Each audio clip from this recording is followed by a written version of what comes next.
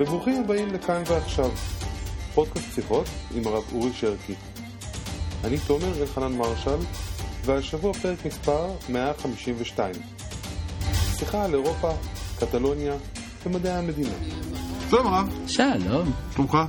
בסדר ואתה? שלום בכלל.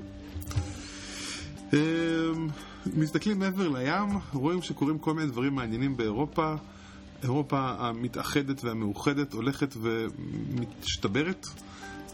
כל מיני חלקים דורשים עצמאות. סקוטלנד למשל. סקוטלנד כבר הרבה זמן דורשת עצמאות. כן, וגם צפון איטליה. צפון איטליה. כן, הברית הלומברדית. שלא לדבר על מה שקרה ביוגוסלביה, שאכן התפרקה. ועכשיו גם ספרד, שנראתה לנו עד עכשיו כמקשה אחת לכל דבר ועניין. זה מדבר על קטלוניה. כן, אם כי באמת כבר יש היסטוריה של חבל הבסקים שרצה לפרוש, ואפילו הקים מחתרת. קטלוניה היום למשל גם רוצה להיפרד.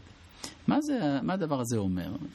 זה תולדה ישירה של האיחוד האירופי. כי כל זמן שכל כלכלה עמדה בפני עצמה, אז ההיפרדות של המדינה הייתה גם אסון כלכלי. למשל, אם סקוטלנד הייתה פורשת מהאיים הבריטים בזמן שלא היה איחוד האירופי, אז זה הייתה נופלת מבחינה כלכלית. ברגע שכולם מאוחדים באותה הכלכלה, אז ההפרדה למדינות היא הרבה יותר אפשרית, בגלל שכל אחד שומר על הייחוד שלו, ובכל זאת שייך לכלכלה הכללית. כן, ייתכן גם שלפעמים הדברים נובעים דווקא מיתרון כלכלי. קטלוניה חבל ארץ מאוד עשיר, ואולי נמאס להם לפרנס את קסטיליה הדבויה, וגם צריך לומר את האמת, לקטלוניה יש ייחוד תרבותי מיוחד מאוד, שעושה אותה ליחידה באמת עצמאית. שם גדלו גדולי האומה שלנו, גם הרמב"ן והרשב"א, ברצלונה וגם גרונה, כל האזור הזה הוא באמת החלק שהביא את גדולי האומה, לעומת למשל מה שקרה במרכז ספרד, טולדו וקורדובה וכדומה, ששם היו חכמים אחרים. הראש שהגיע מאשכנז, והוא זה שהחיה את קסטיליה. כן, אבל זה לא התחיל משם.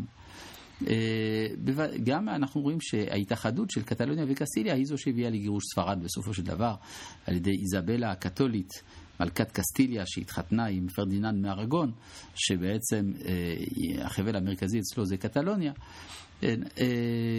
אפשר בהחלט להבין שאיזשהו תסכול של כמה דורות על דיכויה של התרבות הקטלונית, השפה הקטלונית, הביאו להחלטה של הפרלמנט לפרוש. אבל צריך לדעת שהדבר הזה הוא לא פשוט. בסופו של דבר, על פי הסקרים, דווקא רוב העם בקטלוניה מתנגד לפרישה מספרד, בעוד שההחלטה של הפרלמנט הייתה לפרוש. אנחנו לא יודעים אם הדבר הזה יכול להגיע עד כדי מלחמה. אינני רואה היום את האירופאים בעלי עוצמות כאלה, כמו שהיה בזמן מלחמת האזרחים בספרד וכדומה, לייצר מחדש מלחמה פנימית עוד. הדבר הזה לא סביר. אז לאן זה יגיע? ימים יגידו, מן הסתם תהיה איזושהי פשרה שתעניק לקטלוניה אוטונומיה חזקה במיוחד. כן.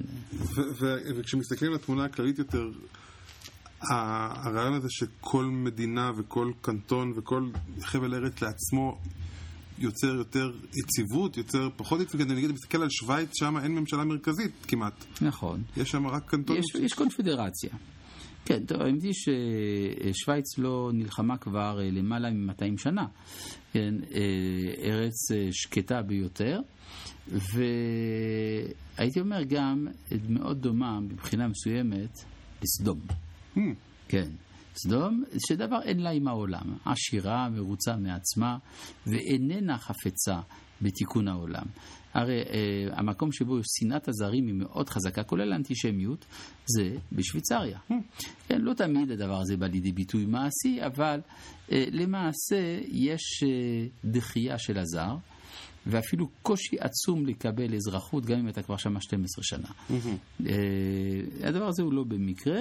יש איזה מין שמירה על הנוחות, כפייה על השמרים, במגדל שן וזהב. אוקיי, אבל השאלה היא, עצם העובדה שהם מחולקים, המבנה שלהם הוא מאוד מאוד מקומי, אם זה משהו שאנחנו נראה אותו לדעתך ביותר ויותר מדינות, כי המבנה הזה הוכיח את עצמו כיציב. הוא עובד הרבה זמן וטוב מאוד. תראה, אריסטו אמר שמשטרים מתחלפים זה לאחר, אחד אחרי השני. אין משטר שהוא אידיאלי. אלא מה? לכל משטר יש יתרונות וחסרונות. כל זמן שהיתרונות יותר מהחסרונות, המשטר מתמיד. ברגע שהחסרונות יהיו גדולים יותר, מרובים יותר, אז יתחלף המשטר. אז כך שאני לא חושב שאפשר ללמוד משוויץ על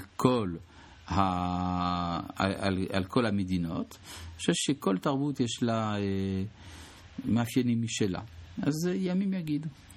נמתין ונראה. אמן. תודה.